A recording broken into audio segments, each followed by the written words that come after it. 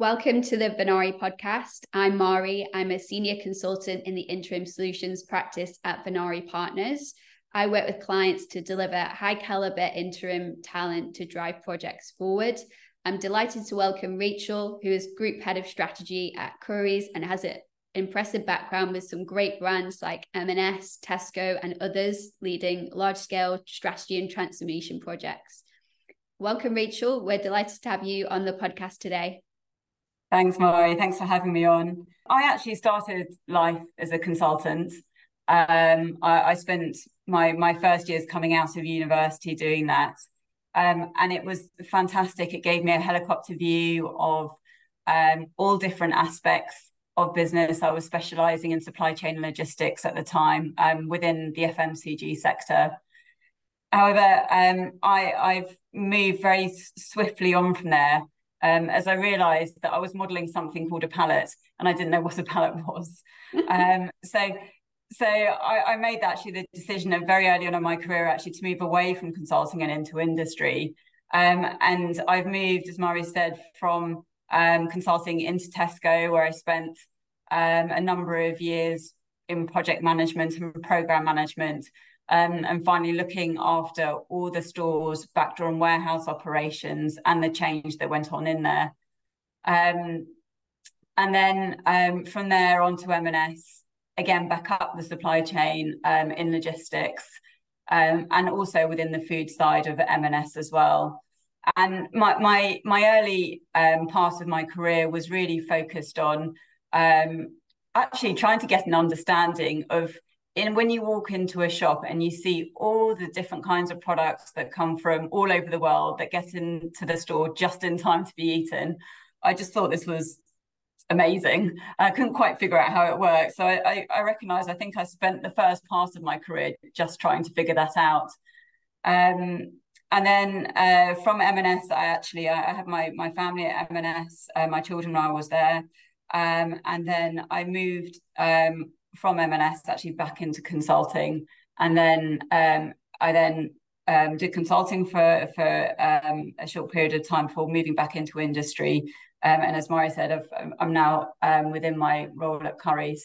So as Mari said, I've had a background in transformation and change. I flip-flop from industry consulting to industry and back to consulting and industry again. And within that time, I've just had a really broad understanding of both what it's like to be a consultant and to work in industry, and have had a range of experiences on the way. I'd like to touch on your transition from consulting to industry, because that's a really important inflection point in someone's career. How did you find that move? So I would say that I've made that transition twice now.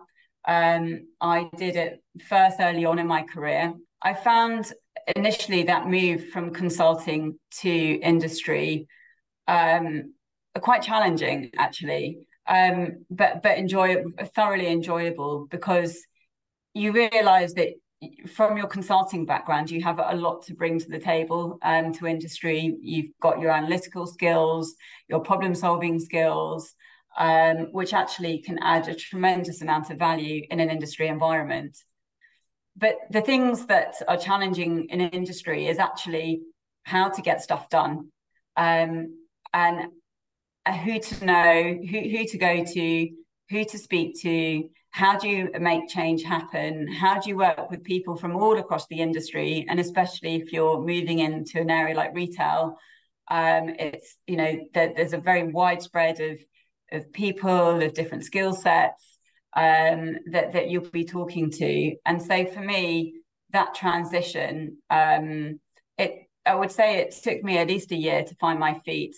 And that's a long time. The first 6 months, you realise quite quickly how you need to adapt and change yourself. But for me, I found that really fulfilling. And then the second time I moved was from later on in my career, when I did a short stint in consulting, and then I moved actually into an interim job at Debenhams. And actually, I found that transition far easier, because I knew what it was like to work in industry. I already knew how to find my way around, how to collaborate, how to work with people, how to get things done, and therefore that transition was far easier. What would you say in terms of your experience were the main positives and negatives of the transition? For me, the big pull of working in industry is that you see projects and you see change. If you are staying in change, you see change through from the beginning right to the end, and you get that sense of achievement that perhaps is far harder to get in consulting, where you are a transient person, you're providing advice, and that advice may or may not be taken on board, and you may not be there to see it come to fruition. And so for me, that was the kind of, and has been, continues to be one of the main reasons that I've kind of continued to have stayed within retail and within industry, for that reason, for that sense of achievement, for that sense of satisfaction. However, what I will say is that working in industry does come with its own challenges, specifically perhaps from a career perspective. Within consulting, I think there are a number of advantages, I would say. So, for example, you quite quickly gain a helicopter view of very different types of industries very quickly. You can expand your knowledge very quickly. And there's also a very clear career path if you were to stay in consulting, as you move up the ladder from maybe a manager to a senior manager to a director. Within the industry, it's much harder to get those very broad experiences that get you up the learning ladder very quickly.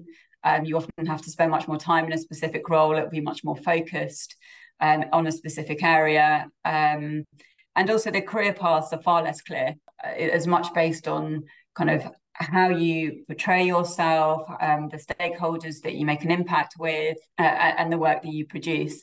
And also how you navigate between different functions, between your career paths, is also much more opaque. So you have to take far greater control of your own career, I would say, within industry than perhaps you need to do in consulting. Yeah, I completely agree. I think, like you said, the parameters can sometimes be less defined in industry roles versus consulting.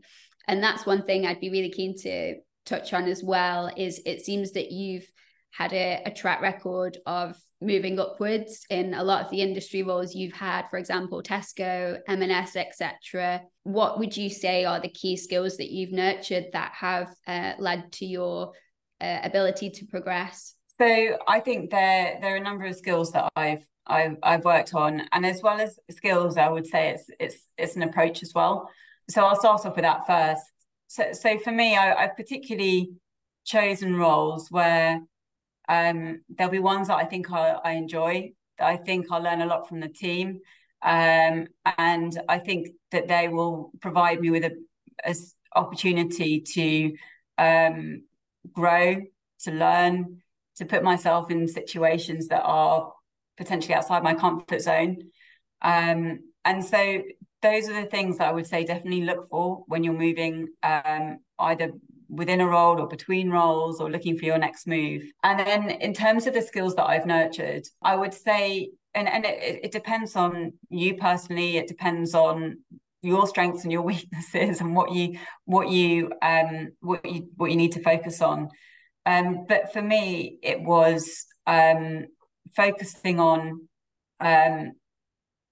how to work with various different stakeholders across the business, how to make an impact in those important meetings, how to come across effectively, how to navigate the challenges and the bumps in the road that you'll inevitably face, and how to have resilience when those things do come up.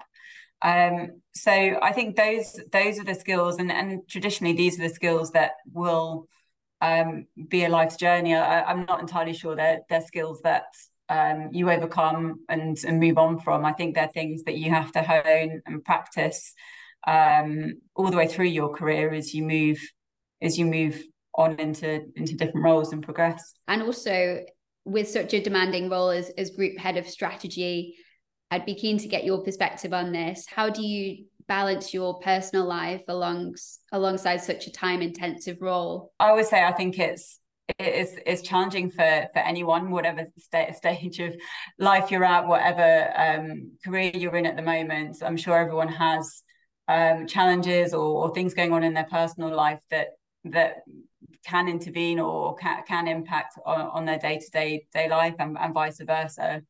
And so for me, there are a couple of things. I think one, obviously being organised as much as you can in both your home life and your personal life. I think secondly is making sure that you've got the support around you, and you've got what you need that can enable you to be effective at home, and in the work environment.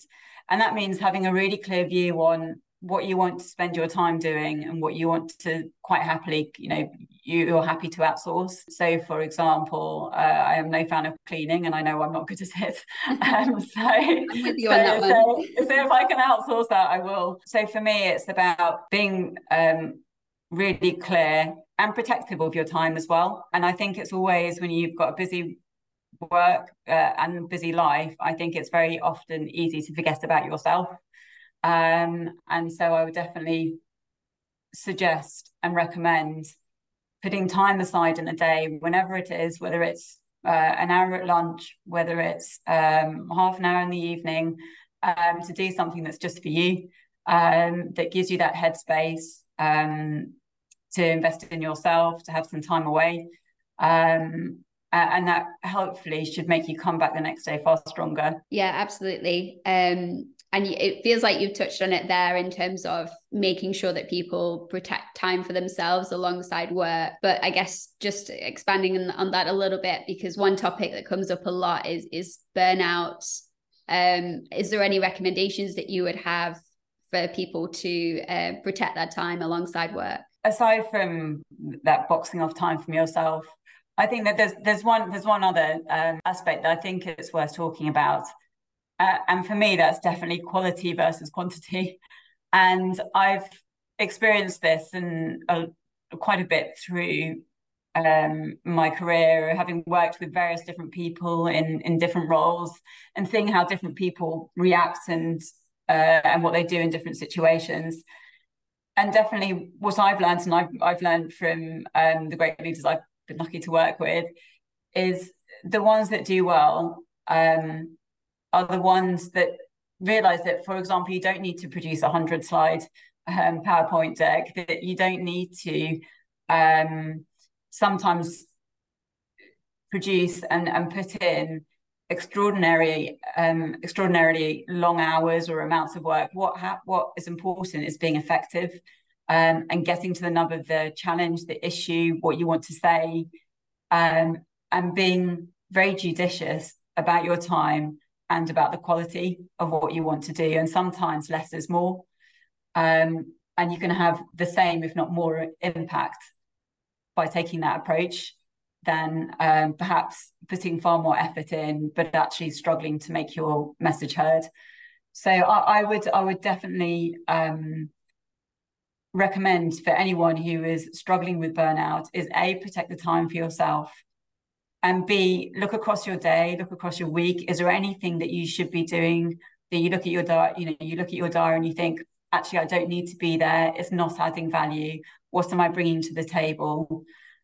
Free up your day, free up your time. Make sure that you're only spending time on the things that matter most. And as I said, make sure you have time for yourself. I think those would be my golden rules. Well, you've touched on some really interesting points that I'm sure is going to be really useful for our network. So thank you so much, Rachel. It's been great to have you, and thanks again for joining us. A pleasure. Thanks for having me.